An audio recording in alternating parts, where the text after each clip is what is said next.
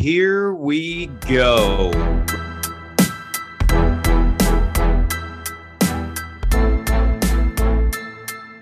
Welcome to the 9 Route Fantasy Football Podcast.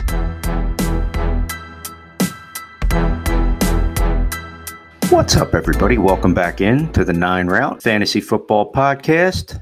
Pat and Scott looking to wind down our preseason prognostications. We're finishing up part 2 of our wide receiver ranking disparities. Again, Pat and I go through our usual minutia of why or why not we lean a certain way for somebody. Again, we rank our players just like everybody else and turn around for reasons that are beknownst to us and then share why maybe we agreed on a lot. But we tend to look at the bigger picture of why Pat was a lot higher on somebody, I was a lot lower, and what rationales that we use to determine why, if it's something stats-based, if it's, a gut feeling or something in between. Again, we know a lot of folks out there in the fantasy profession tend to do that, but it never hurts to do that yourself. Even if you're just an avid player, to take a look at different players and start to think about reasons why you like this guy or don't like them based on a trade or a draft pick that may be affecting their status. So we're going to finish out our rankings and get through the wide receiver position. We got 5 guys we're going to talk about. Before we get started, Pat, welcome back in. Getting ready for season 2. I've really enjoyed last year, and I'm looking forward to this year with you as well.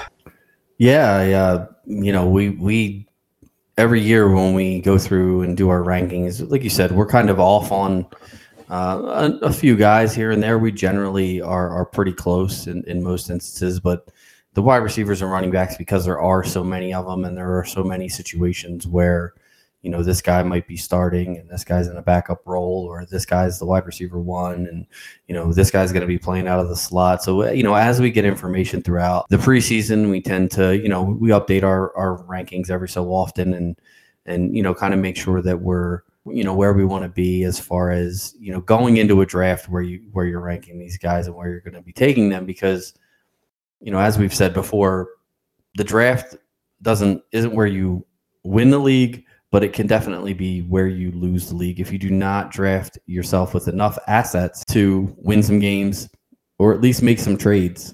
Then you're really putting yourself at a disadvantage. So, we go through our rankings and sort of, why we have guys ranked where they are. And like Scott said, some of it may just be, personal opinion. Some of it may be numbers that we've dug into ourselves.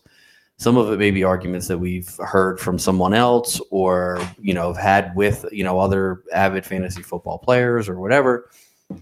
But some of it is also the level of risk that you're willing to take. And I think when you get into this wide receiver, the range that we're going to be getting into, which is our wide receivers 31 through 50. So this is like the wide receiver 3-4 range. These are the guys that can really help to bolster your lineup when you have an injury, or if you can grab one of these guys, maybe some of the guys that we're talking about here today that have this, potential. We talked a little bit about Amon-Ra St. Brown on the last episode, and, he's the type of guy who has the potential to have a really big season. Scott obviously thinks he's going to. I think that, it might be a little bit more modest, but that's sort of the guys that you want to target in this range. When you're getting into, your wide receiver 30 through 50, you're generally in the end of the middle to the back half, basically, of your draft.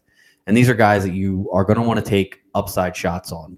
By this point, you probably already have most of your starting lineup drafted. Some people, may have a tight end, a quarterback, neither, both. It really depends.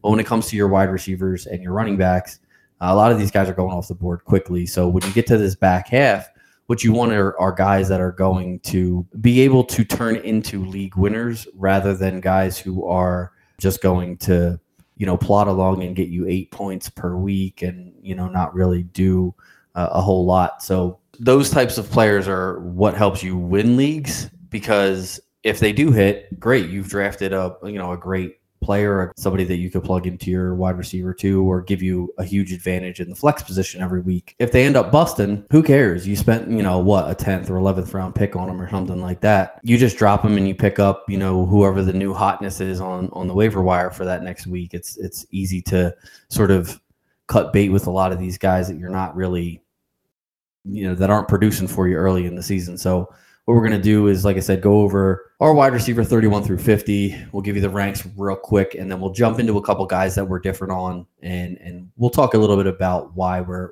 different, same as we did, basically with the rest of them. We're not doing anything different. This is the same crap that you've been listening to for the last 4 weeks if you've been listening to our podcast. So we're just going to do it the same way. There's no point in explaining it all over again. Let's just get into it. Wide receivers. So our wide receiver 31 is Drake London, 32 Treylon Burks, Adam Thielen, Gabe Davis at 34, Devonta Smith 35, Elijah Moore is 36, Chris Godwin 37, Chris Olave 38, Tyler Lockett 39, Devontae Parker is 40, Alan Lazard 41, Brandon Ayuk is 42, Hunter Renfrow 43, Christian Kirk 44, DeAndre Hopkins is 45, Kadarius Toney at 46, Garrett Wilson at 47, Robert Woods 48, Chase Claypool 49, and the top 50 ends with Sky Moore. And so we're going to jump right into our first guy that we're, again, anybody that we're ranked, that we have ranked basically 10 spots apart, we're going to take a look at today. And the first guy that we're going to talk about is Gabe Davis for the Buffalo Bills. He's currently going as a wide receiver 32. I have him at 30. Scott has him at 40.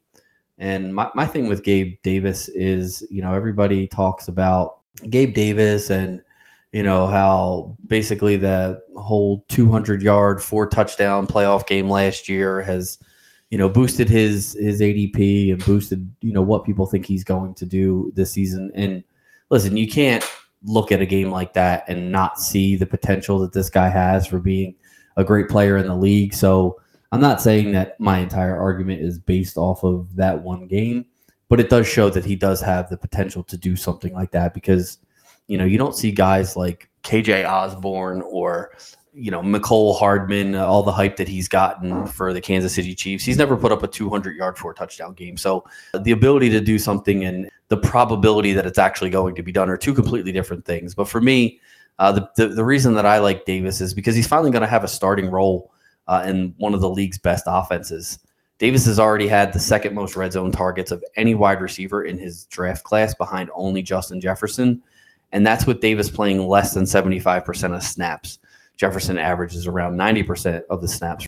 He was PFF's 10th highest rated wide receiver last year. And now with the extra 112 targets vacated by Cole Beasley, Davis is on track to potentially explode this year. Honestly, I think wide receiver 30, where I have him, is probably even a little too low.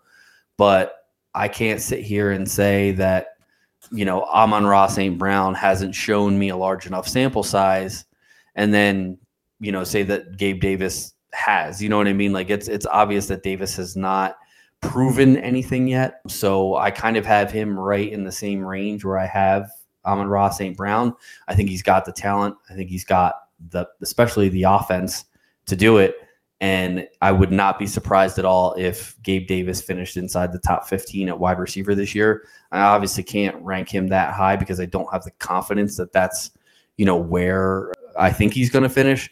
But I believe he's got the potential to finish, that high. And me having him at 30, I think is a spot where I'm a little bit ahead of ADP. So I am willing to reach, maybe at the beginning of a round where, he might be going towards the end of that round. I'd be willing to reach and grab Gabe Davis, a little bit early, not too much ahead. I'm not going to, go up into like the third round and draft him or anything like that. But if he's hanging around there in that 5th, 6th round, 7th round area, I may pass on a quarterback like Russell Wilson or, maybe even Jalen Hurts to grab a guy like Gabe Davis, knowing that there's some good quarterbacks available in the following round or whatever. So that's sort of my feel on Davis this year, is that Josh Allen already looks for him a ton, already looks for him in the red zone, which is, where fantasy players, period, score most of their points, or at least where the difference is in, where guys finish is generally in the number of touchdowns. So I think Gabe Davis could easily have a 10 to 12 touchdown season and finish in the top 15. To me, it's kind of one of those I'll believe it when I see it. Is the volume potential there? Yeah, kind of. Looking at like what his role is probably going to be is stepping into more of the Emmanuel Sanders outside wide receiver role. And again, you could be outside, you could be listed as, the X and Y. It doesn't matter. It's just really what, the play calls for. But if that's the case, to me, the targets are going to lean a little bit more into, I don't know, I guess probably something more along the lines of that, you're not getting Cole Beasley's 100 and some odd targets. I don't think that's probably going to happen. I think you're probably looking at maybe like 80 to 90 targets, which is nothing to sneeze at. Last year, we're looking at 63. The previous year, 62. So right now, he's been kind of in that like low to mid 60s range as far as targets go. Little bit of a problem for our buddy Gabe has been, drops and hanging on to the football, making some contested catches here and there. So that does have a little bit to do with it, if he's going to be able to truly step up into that role. Now, to me, I think a lot of people are so high on him from his playoff performance. And I mean, yes, to see somebody come out and have a monster game and think that was, his breakthrough, sure, definitely the potential for it. Enough where, I think people thought in the Buffalo Bills organization that probably, Cole Beasley was a little bit longer in the tooth and things like that. But so was Emmanuel Sanders. And he was, I believe 34 and kind of on the back end of his career, and things didn't quite finish out there. He's not officially retired yet. But again, when you're looking at the starting wideouts for that team, Stephon Diggs, Gabe Davis, Isaiah McKenzie's currently listed as the slot. They did bring Jamison Crowder over from the Jets. And for those of you familiar with Jamison Crowder, he was a PPR darling before PPR darlings back in the day with Washington. And for a minute, a little banged up, but with the Jets. He's a guy that is definitely going to probably be a little bit more with McKenzie in that splitting that Beasley role. I think the two of them may share multiple slot duties and things of that nature. Dawson Knox, don't forget about Dawson Knox. Everybody thinks he's going to fall off the face of the earth because of touchdown regression, but he was also a guy that made a lot of big plays downfield, had a lot of first downs. And James Cook was drafted this year to become that kind of a more dynamic pass-catching running back that you can actually split out wide and run as an underneath wide receiver. So to me, it's not that he doesn't have the potential to do it. It's that if Buffalo's offense is just as high-powered, if not more than last year, but you're talking about, including Gabe, you're talking about legitimately 1, 2, 3, 4, 5, 6, up to 7. Now you get Devin Singletary there as well. You have like 7 mouths to feed here, which it's going to be whoever gets open. It's going to be whoever the quarterback knows can make that play. Is it going to be Gabe Davis? I don't think he's the primary guy just yet. He has potential. For me personally, having him in that 40 range is mainly because I think that, Stephon Diggs is always going to be their guy, but I feel that a lot of that target concept is, again, it's going to be different guys that kind of cannibalize each other a little bit. But give it some time. But I think pump the brakes maybe for one more season on Gabe Davis. Now, in a year or two from now, yes, maybe he has that potential. Fair enough. All right, we're going to move on to DeAndre Hopkins. I have him ranked at wide receiver 35. You have him all the way down at 54. He's currently going at wide receiver 34, right ahead of where I have him. I know that there's the argument can be made about the fact that Arizona went out and traded for Marquise Hollywood Brown. Obviously, the fact that he's got a 6-game suspension, which is going to hinder his overall performance and fantasy finish on the year. So, he may not even finish as the wide receiver, 34, 35. But I think if Hopkins wasn't sitting out the first 6 weeks, he'd be a top 10 wide receiver. I know that he's a little bit older now. He's, just over age 30, but he hasn't seemed to slow down at all. He just keeps being a completely dominant wide receiver when he's on the field. And I believe he'll still give you some week winning performances when he gets back from the suspension. Really, with Hopkins, for me, the reason that I'm willing to take him, where he's going or right around where he's going is kind of league dependent for me. So with Hopkins, my strategy is kind of simple. If you have an IR spot and you can keep him in that spot while he's suspended, then I think that you should draft him, right about where he's going as like a second flex player. Like he should probably be the first player that you put on your bench at those wide receiver running back positions. Is somebody that's flex eligible. Put him in your IR for those first 6 weeks. After the draft, you can pick somebody else up. And as long as you go into the first, let's say week 7 and you're, not 0-6 or 1-5, if you're at least 2-4 or better, I don't think that that's something that's too hard to overcome to make the playoffs.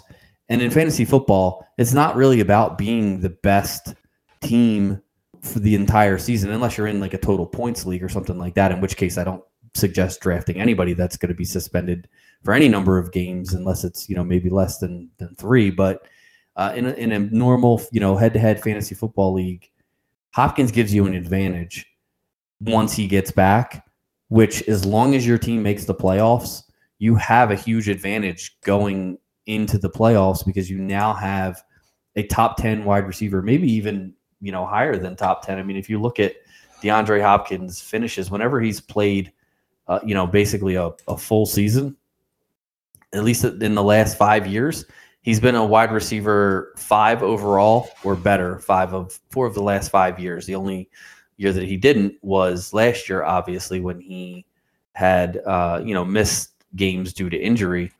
But even still, last year what did he play? 10 games that he played last year, he still averaged 12.5 points per game. And that's in basically 9 games because the week 8 game that he got injured in, he only played 25% of the snaps. So he's got league winning potential late.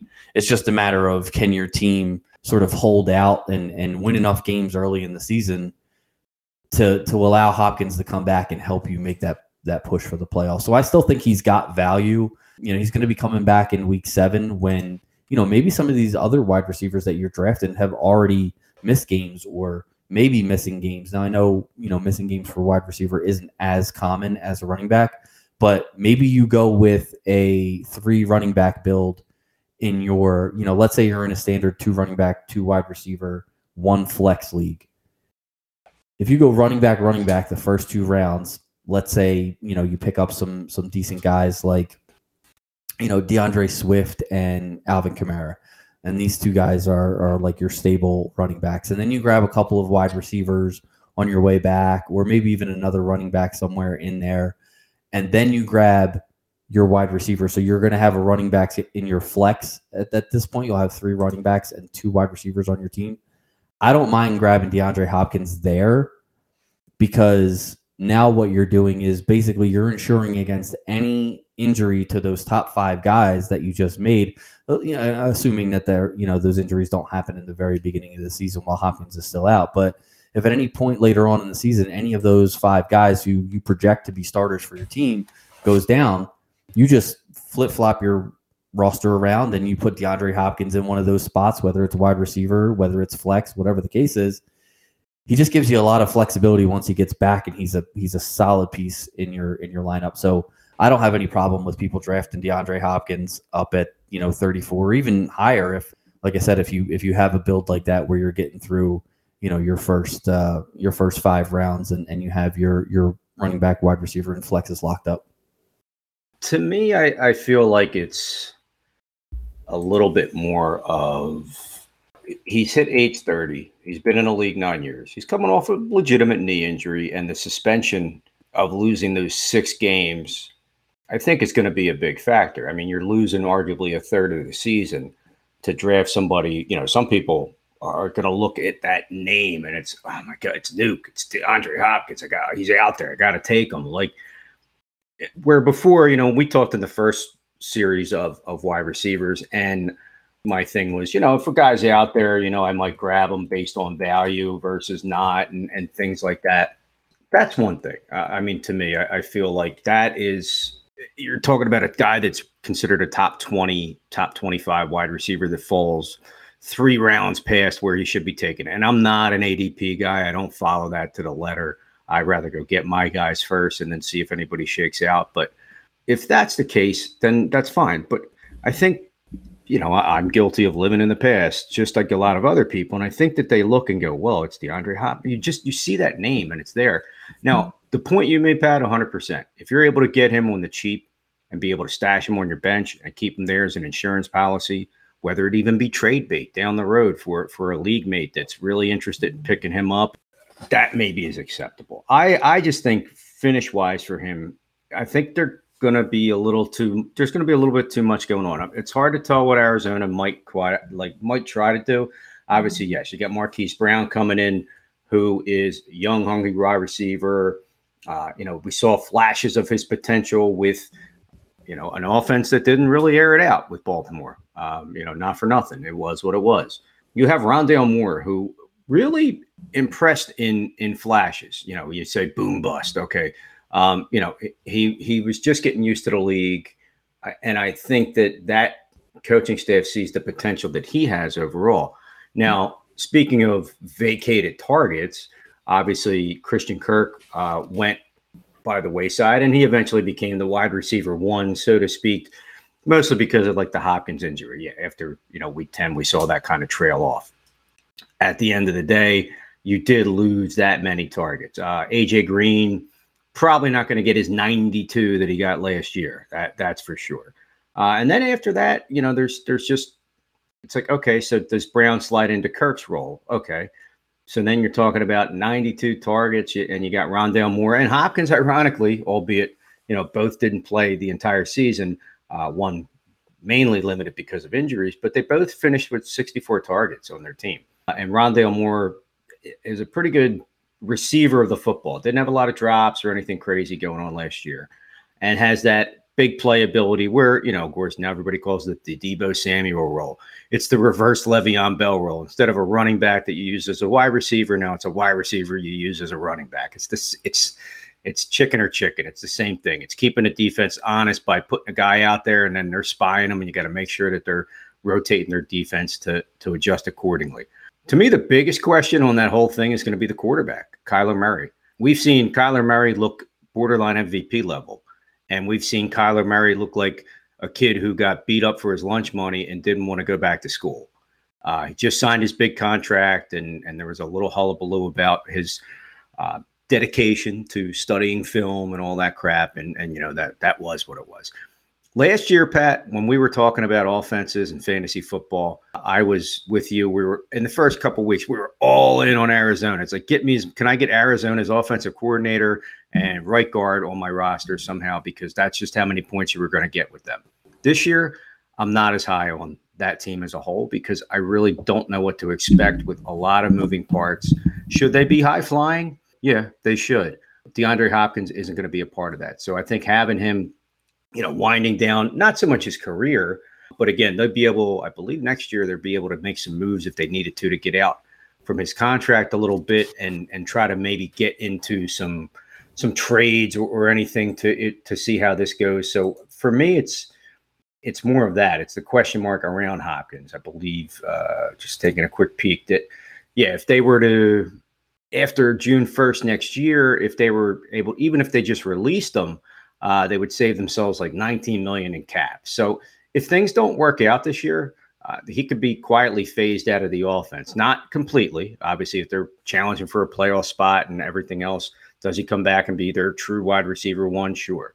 But if things are clicking with AJ Green and Rondale Moore and, Hollywood Brown and your tight end, Zach Ertz, and you drafted Trey McBride with some upside, you got James Conner, if those things are going well and they're running well without it, it could turn into those, if it ain't broke, don't try to fix it types of things. Makes sense. Let me ask you this. So I just looked up DeAndre Hopkins' average draft position. Where's your first pick in our draft in our league of record? Well, let's see. Are you in the 7th round or? I have to pull the chart up. No, I am in the 9th round. Oh, okay. So yes, he could be available to me. He's going right now, PPR leagues. He's going 705, so he'll probably be gone before you get a shot. But I was actually going to ask if let's just assume that your first pick was in the 7th round and Hopkins was left on the board. Is he a guy that has enough upside for you that you would consider taking him, or because you're drafting, because you're missing so many of those top picks, or will you just bypass him altogether and not even bother taking a shot with him? Because you have to find talent at that point in the draft. Like that's this is how you're going to have to build your team in our league of record this year. Oh, no doubt. Again, I've had, I think, 7th round, 8th round where, those are my first picks. I mean, albeit having a keeper or two, we do have a little bit of wiggle room where if you choose to keep only one keeper, that gets you a compensatory pick at the end of the 2nd round. So in a sense, you have one of the first picks of the 3rd round, and we're in a keeper league. So albeit some people keeping 2 players, in theory, we're already 2 rounds behind when we start, give or take a player. Right. So, you're talking maybe tops your first player is somebody in 25 to 30, let alone what you kept and stuff like that. I don't know. I mean, it would really have to be who was around them. And for me, am I going to look at, I'm looking at my season right off the bat and going, is this something that is going to, do I think I have a shot with the team that I picked? In theory, no. I mean, I'm going to look at it as a total tank rebuild type of year and things of that nature. I think that is probably a big part of things. Let me ask you this to make it a little bit easier for you. So we're going to kind of transition this into the next wide receiver that we're going to talk about. There's no question. Yeah, go ahead. We have Hunter Renfrow going at ADP wide receiver 38. I have him 56. You have him up at 29. Obviously, you're much higher on him than you are on Hopkins. But again, in that situation where you don't have a pick until whatever the 7th, the 9th round, whatever it is.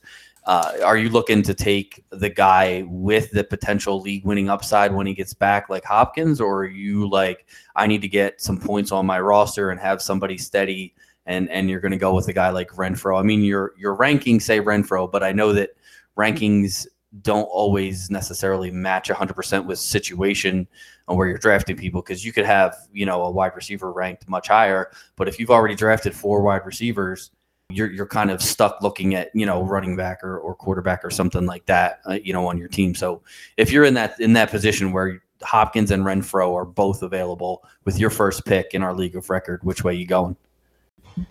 I would go Renfrow personally, and the reason being, I want some points to see what happens. Again, based on my roster and what everything shakes out like.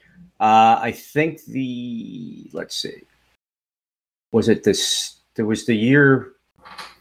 It was the one year I think I didn't have a pick until the 8th round, and I thought I could try to three-peat and pull that off, which would have been like damn near unbelievable. But I think the first pick I made was actually Jamison Crowder, if I'm not mistaken. And for me, it was like, you know what? Yeah, like I want to try to find the best player available, and I know maybe you're looking to spin this back into that concept. I can't pick a guy like that unless it was like, even if he's the best guy out there, I want somebody who's going to play for me right away, because if I'm looking to make any moves early, at least I have a guy there that gives me that much potential to make a move where, suddenly Hunter Renfrow through the first 3 weeks is a top 10, 15 wide receiver, let's say. Somebody's going to come knocking for him and go, hey, you suck, but I'll take him off your hands for a first-round pick. So suddenly, if things are starting to turn into that level of possibilities, then, yeah, you know what? Maybe I'll entertain that. And I don't think anybody's going to come calling for DeAndre Hopkins early. And again, I could be wrong. You may have somebody who's a stand out there that just lives and dies by the guy. But at the end of the day, now, talking about Hunter Renfrow, I like him a lot. I know some people don't. I know some people immediately look at the Devontae Adams effect and everything like that. And sure, I think that's definitely a big factor to maybe not be as high on him as if anybody was last year, or thinking that he's going to continue on in that, again, now I guess you'll call it the Cooper Kupp role, where he's just that much of a PPR wide receiver that makes those catches. But to see what he did for his team last year throughout, I think I'd have to take somebody along his lines like that. I mean, Hunter Renfrow in in our league of record finished as the 10th best wide receiver. Now, is he going to get his 128 targets that he got last year? Probably not, because of Davante Adams. I would have to say I'd be very stunned to see that happen.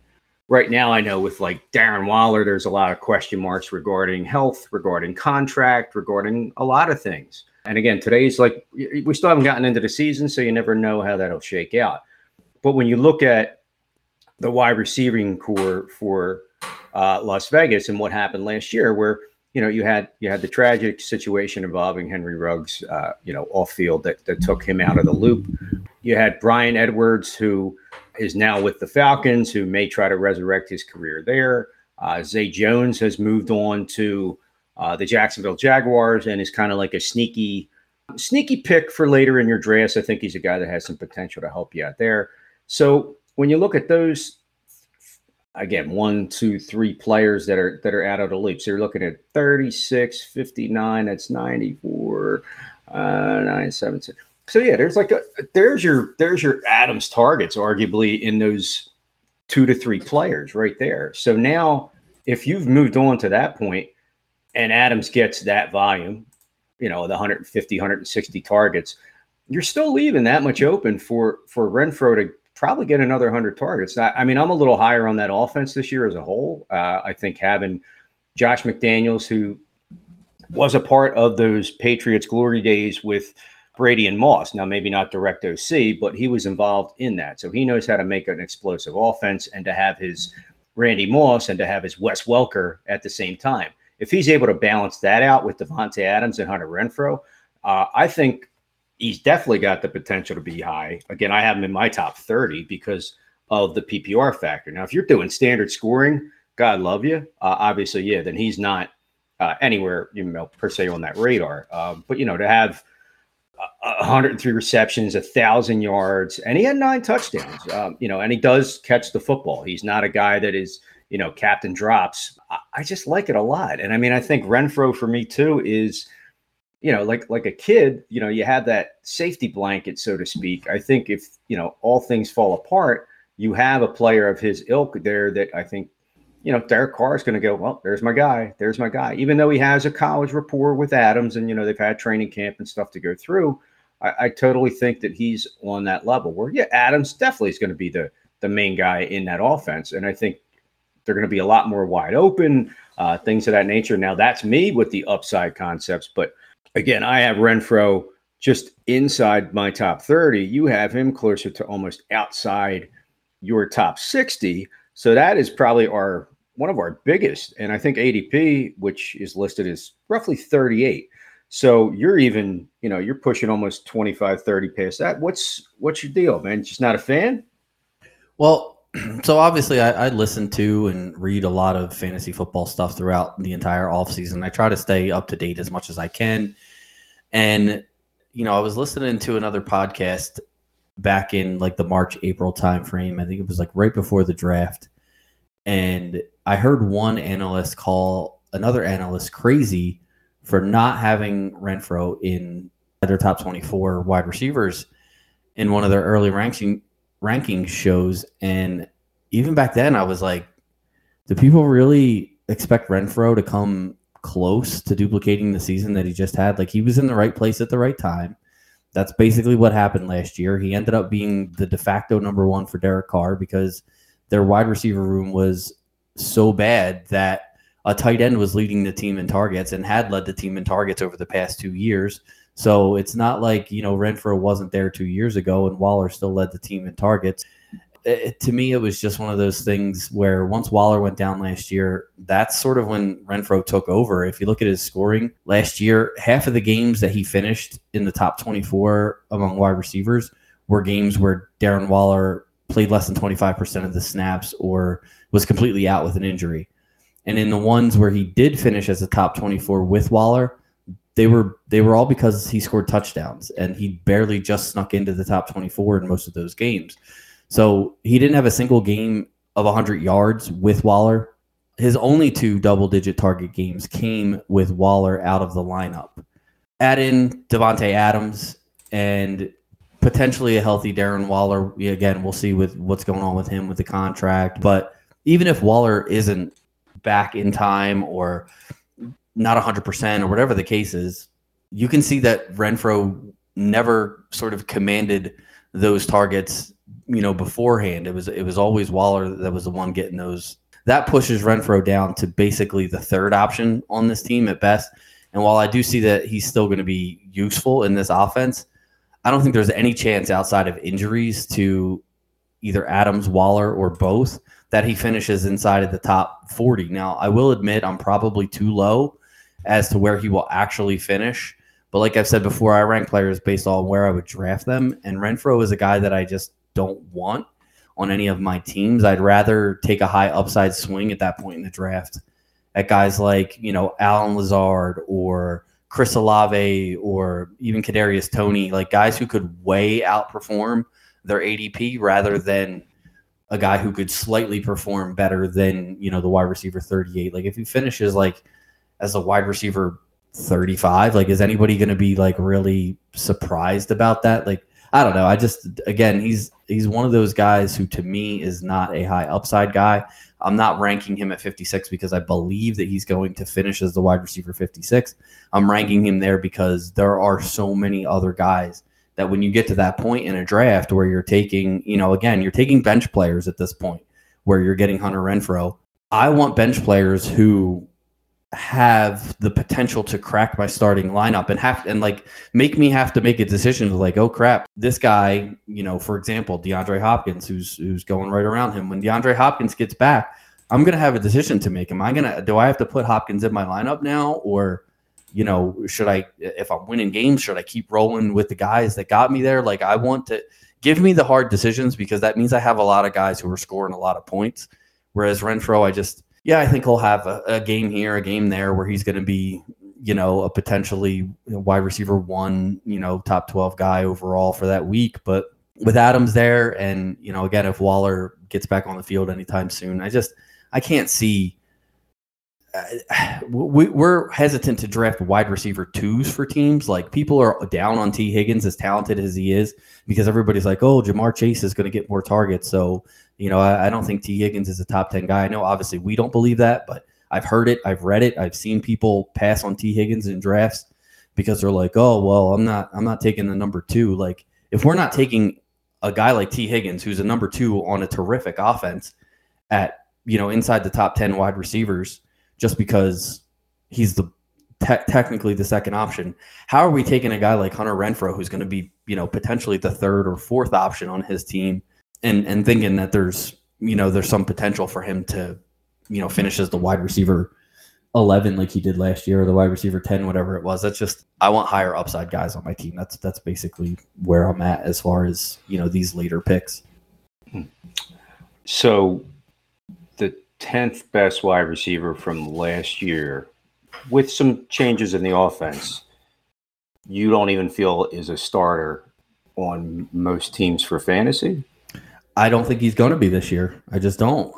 Listen, he'll be a starter for you if you want 9.5, to 13.5 PPR points for most weeks. And then again, if he scores a touchdown, maybe he does a little bit better than that. But I'm looking at the games last year where he didn't score a touchdown. 10 points, 8 points, 8.5, 5.1, 9.3. Score touchdowns there, back to no touchdowns, 5.5. Like all of these games, 4.7, all of these games where he didn't score. And like how many touchdowns do you think he's going to have? Like, yeah, okay, the Raiders offense is going to be better, but Waller's going to get his fair share of end zone targets as big as he is. Devontae Adams is going to get his share of end zone targets and red zone targets.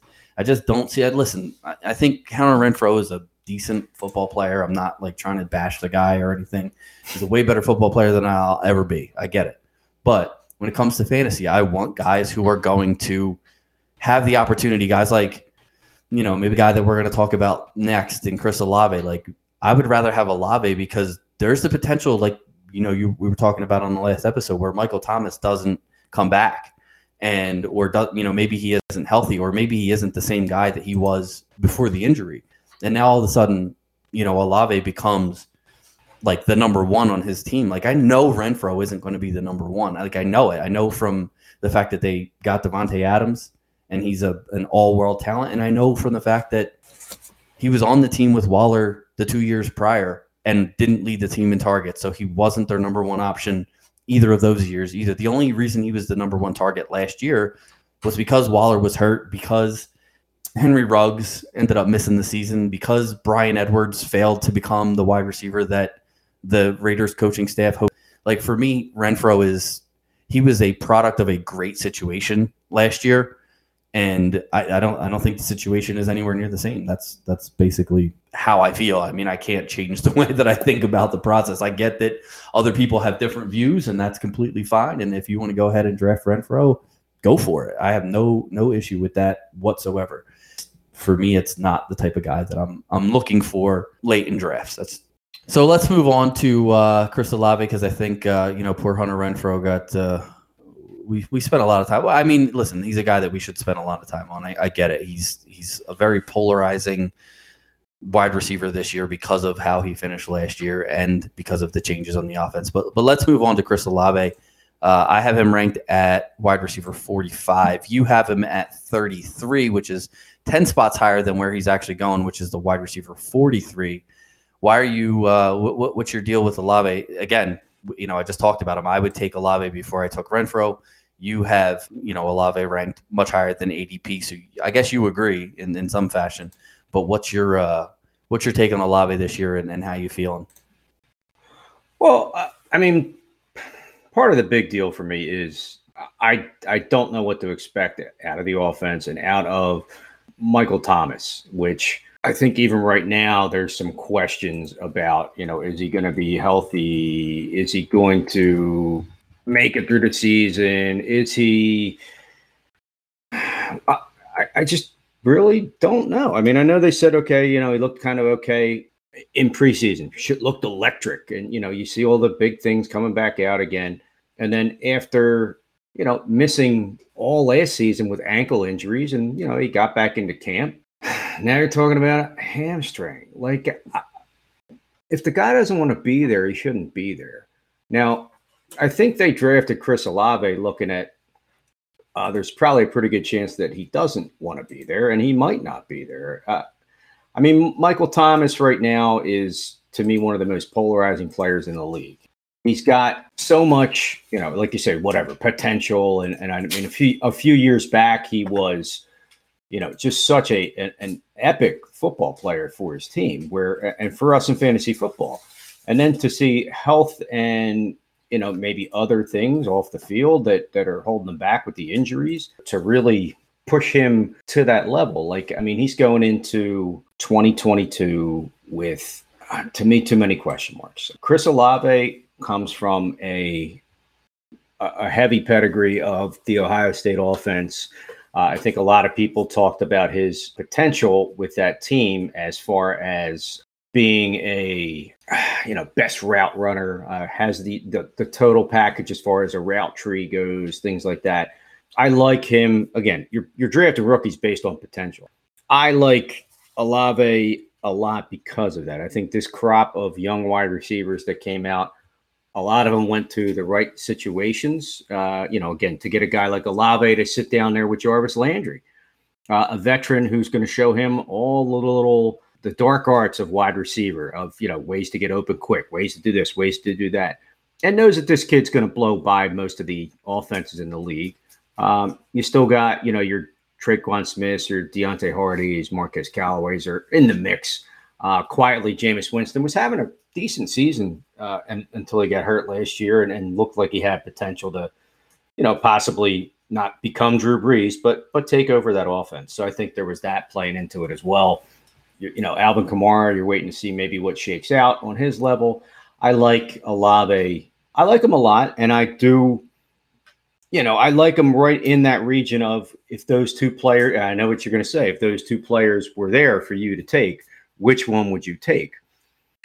I think some of it would be depending on where I'm picking. Like, where's my team at so far? Again, if I'm talking like a basic redraft league and, you're talking of a 43 and a 38 respectively for Olave and Renfrow as far as ADP, I think it would just be a matter of what I maybe already have on my roster. Now, if I'm drafting in Dynasty, I think you'd probably have to go Olave right off the bat because of that. If it's a keeper league where you're drafting this guy fresh and you're willing to take some of that potential on and see what's there, I think, again, that's a big factor. But to me, the two of them together are borderline coin flips. Now, if somehow this was later in a draft or whatever the case may be, again, our league, we're already talking about being 2 rounds behind. Chris Olave might go, in our draft, Chris Olave might go, somebody might be a nut and go mid-second round, early third. And suddenly that blows his ADP up compared to what we're talking about. But I think that he's a good wide receiver. I think he's got the potential to become a really good wide receiver. Just a matter of what happens in that offense and a matter of what happens with Michael Thomas. Do they stick by their guy and wait for him to get healthy, or do they look to, possibly, who knows, maybe make a move? Again, at the end of 23, they can make some trades to try to get out from under some of his contract and stuff like that. But yeah, it's just, there's a lot of question marks with that whole offense. But I think Olave is one of those safer picks. You're kind of like right where everybody is. If he's there, I'll take him. If not, I'm not going to hurt myself. Would I move up to take him if things worked out right? Maybe, because I think that pack of wide receivers from this year, even with all the preseason hype or lack of hype, I think they're all kind of going to get kind of jumped on at kind of right around the same time. Yeah, I feel like the Jamar Chase, Justin Jefferson effect is definitely, and you see that this year. You see that rookie wide receivers are being drafted, a lot higher than they have been in the past, because I think everybody's looking for or hoping to get, a Justin Jefferson or Jamar Chase rookie season where, guy finishes in the top 5 or 6 wide receivers for that year. I don't necessarily think we have anybody this year who, really has the standout potential to do that. At least, nobody off the top of my head. I think, Drake London obviously probably going to see a ton of targets, and Marcus Mariota has actually looked pretty good in preseason. So, maybe Drake London has a shot to do something like that. For me, Olave, I do like the guy. Coming out of the our preseason stuff where we were looking at rookies before the NFL draft, he was definitely a guy who was impressive on film, but rookie wide receivers generally don't at least start out the season strong. You see some stronger finishes with guys like, Amon-Ra St. Brown last year. I think there was another guy another rookie wide receiver who had a strong finish to the end of the year, but I just can't think of the name off the top of my head. But anyway, these rookie wide receivers, they don't start out as sort of go-to guys on their offense. That sort of has to be worked in throughout, the rest of the season. And, for me, again, a guy like Olave is a guy who I like him. I'm not saying I won't draft him, but for me, I would much rather draft a guy who is going to have a boom start of the season. You know what I'm saying? A guy like a Rondale Moore or something like that, who could potentially benefit from DeAndre Hopkins being gone for the first 6 weeks, and then trade him for Olave later on as the two are sort of, the two ships are sort of passing in the night. I'll take the guy on the rise as opposed to the guy who, maybe losing targets when their superstar wide receiver comes back. So again, I'm not opposed to drafting Olave. I think I want to say I drafted in the league that we just did this past weekend. I drafted a rookie wide receiver or a rookie running back, maybe both, honestly. But it's one of those things where I don't go out of my way to draft rookies, but it's not any slight on Olave. It's just the fact that for the most part, rookie wide receivers just they're not hits. They're not huge hits, at least the first year. But that doesn't mean he doesn't have the potential. It's just, the odds are kind of not in his favor. So, all right. So the last guy that we're going to talk about is Christian Kirk. He's going as the wide receiver 47. I have him right there at 48. You have him up at 37. I've seen him ranked even higher than you have him at times, but does seem to be going a little bit later in drafts, and I'm interested to see why you have him at 37. One of the biggest reasons is that he looks to be their, they paid him a lot of money to join their team and to be that wide receiver one. Again, I hate using those terms because it's all relative.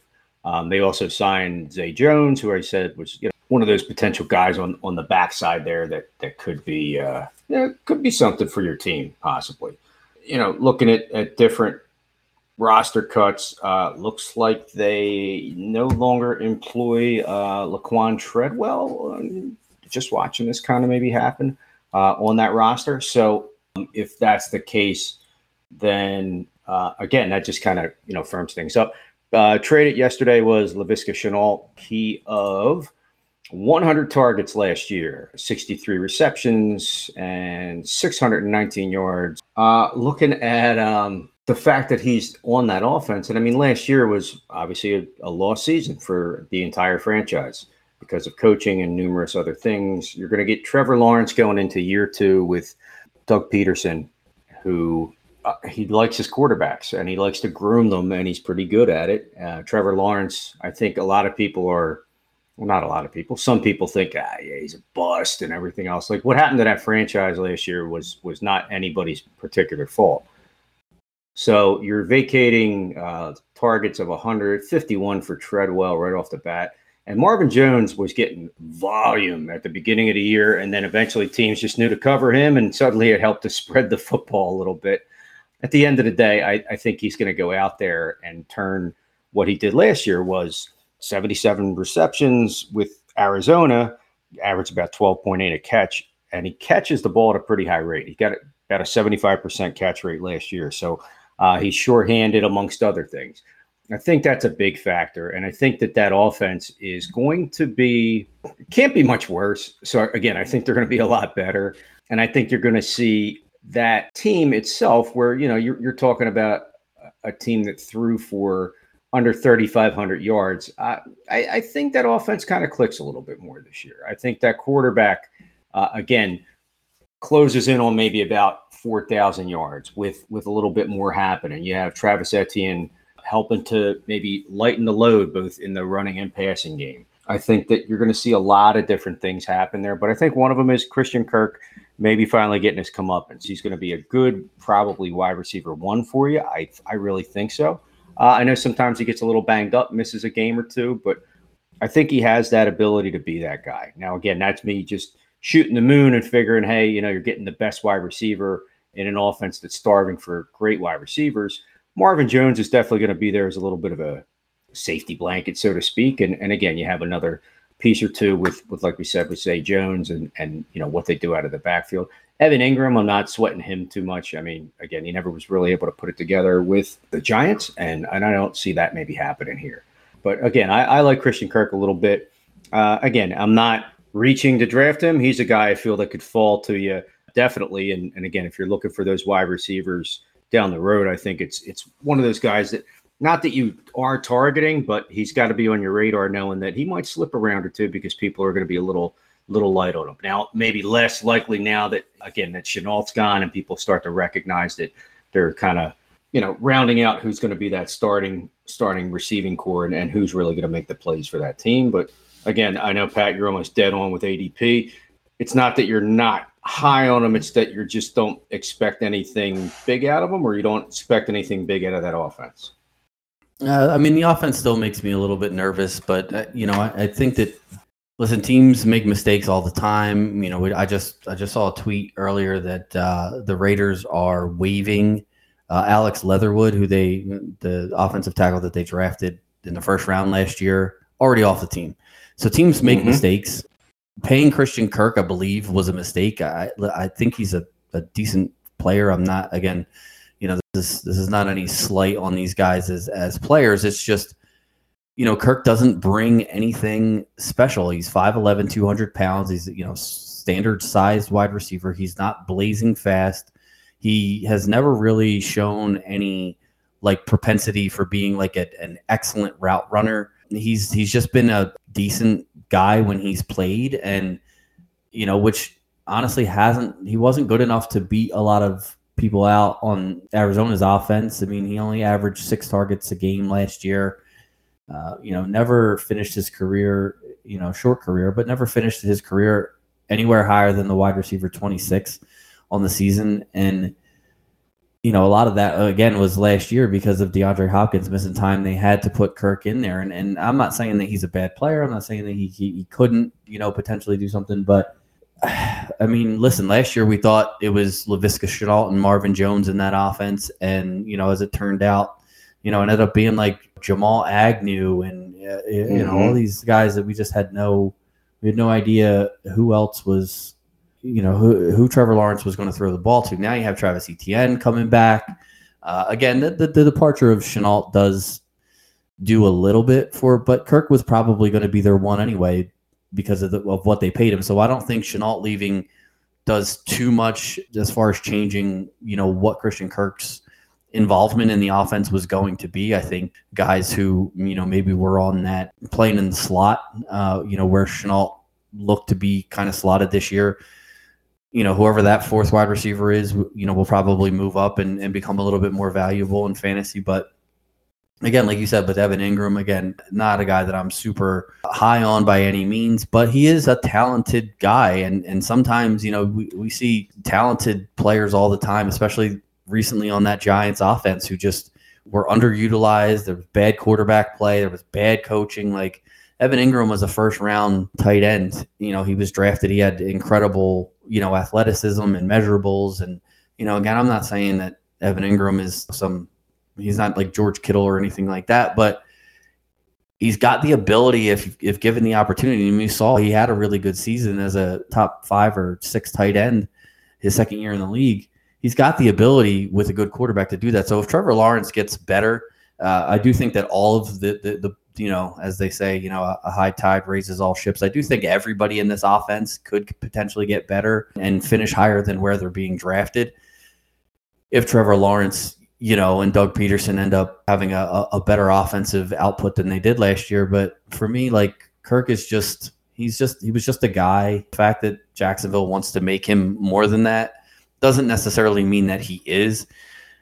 Is he going to see a ton of targets this year? Probably. I mean, yeah, it's inevitable that they're going to throw the ball. They're probably going to be behind. Their defense didn't improve that much by drafting who they draft with the first overall pick. I'm drawing a blank on his name right now. The defender, whatever.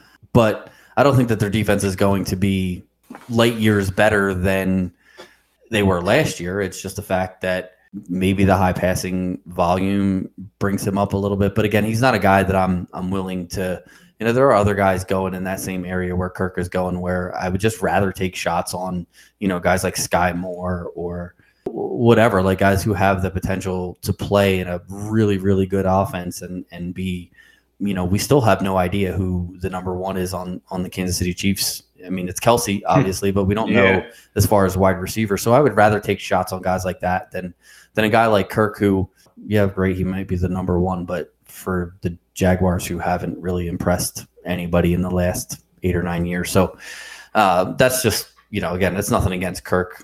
I don't think that he's a game changer at the wide receiver position. No, not a game changer. That was Trayvon Walker, by the way. There you go. Thank you. Defender. Right. Yes. First overall pick. How soon we forget. We talk offensive players in fantasy football. These defensive guys, I don't even remember what numbers they are half the time. No, I know what you mean. He's not jumping out at you. It's more of maybe you feel like if you tier your wide receivers, not that I go so much that route, but I mean, you do see certain lists that do that, and it's, if he's the worst guy at the end of, let's say, tier 5 or 6 of wide receivers, and he's somehow sitting there, but you're trying to get guys on the front or back end of a run. Yeah. And there's definitely going to be guys out there with more potential. Again, if you gave me Olave, okay, right now, if you said like keep, trade, cut, Olave, Renfrow, Kirk, overall, I'm keeping Olave, I'm trading Renfrow, I'm cutting Kirk. So, you know what I mean? And again, the keep trade could even go back and forth depending on what my roster looks like. But yeah, do I want him on my team if I can get him? Yeah. Am I going to kill myself to do it? No, not at all.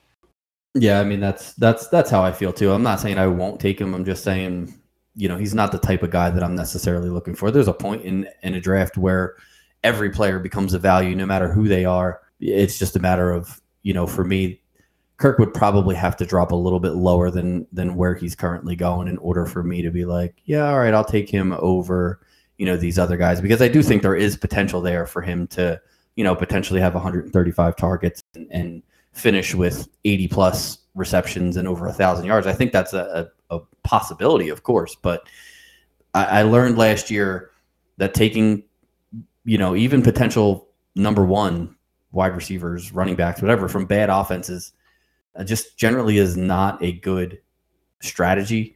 And so I tend to stay away from offenses that have proven to be bad until they prove me otherwise. And then, like I said, that was the case I was making with like the Sky Moore thing. Like, I know the Kansas City Chiefs offense is going to be good because they have Andy Reid, Patrick Mahomes, Eric Bieniemy still the offensive coordinator there. I know that their offense is going to move the ball. So I'd rather take a shot on a guy like Sky Moore or MVS, for example, over a guy like Christian Kirk, who, he's going to be the number one, but how good is their offense going to be? That's just kind of where I'm at with him. But there does come a point, like I said, for everybody where he becomes a valuable pick. All right, well, that rounds out our top 50 and some of the guys that we wanted to talk about here as far as where our differences are on ADP. I think, hopefully that gives you, I think we give you a little bit of pros and cons for all the guys that we talk about, and in most cases anyway. So hopefully that helps you make your decisions. Fantasy football is, as much as you need a list or a ranking sheet or something like that when you do your draft, or even an app. Now they have apps where you can have players ranked. You have to make your own calls on guys. You can't just go off of a sheet. I mean, you can. That's completely fine, I guess, if that's what you want to do. But the whole fun of fantasy football, like we talked about in our last episode, the whole fun of it is making bets on guys and calling your shot and taking the guys that you like in the hopes that you're right and you'll win your fantasy league. If you're a Christian Kirk fan, if you think that Trevor Lawrence is going to really bounce back and have a great year, go ahead and draft him. All more power to you. And I hope you're right. I just know that unless he falls a little bit, he's not going to be on my team. And a lot of these guys, like I said, we're higher or we're lower on ADP.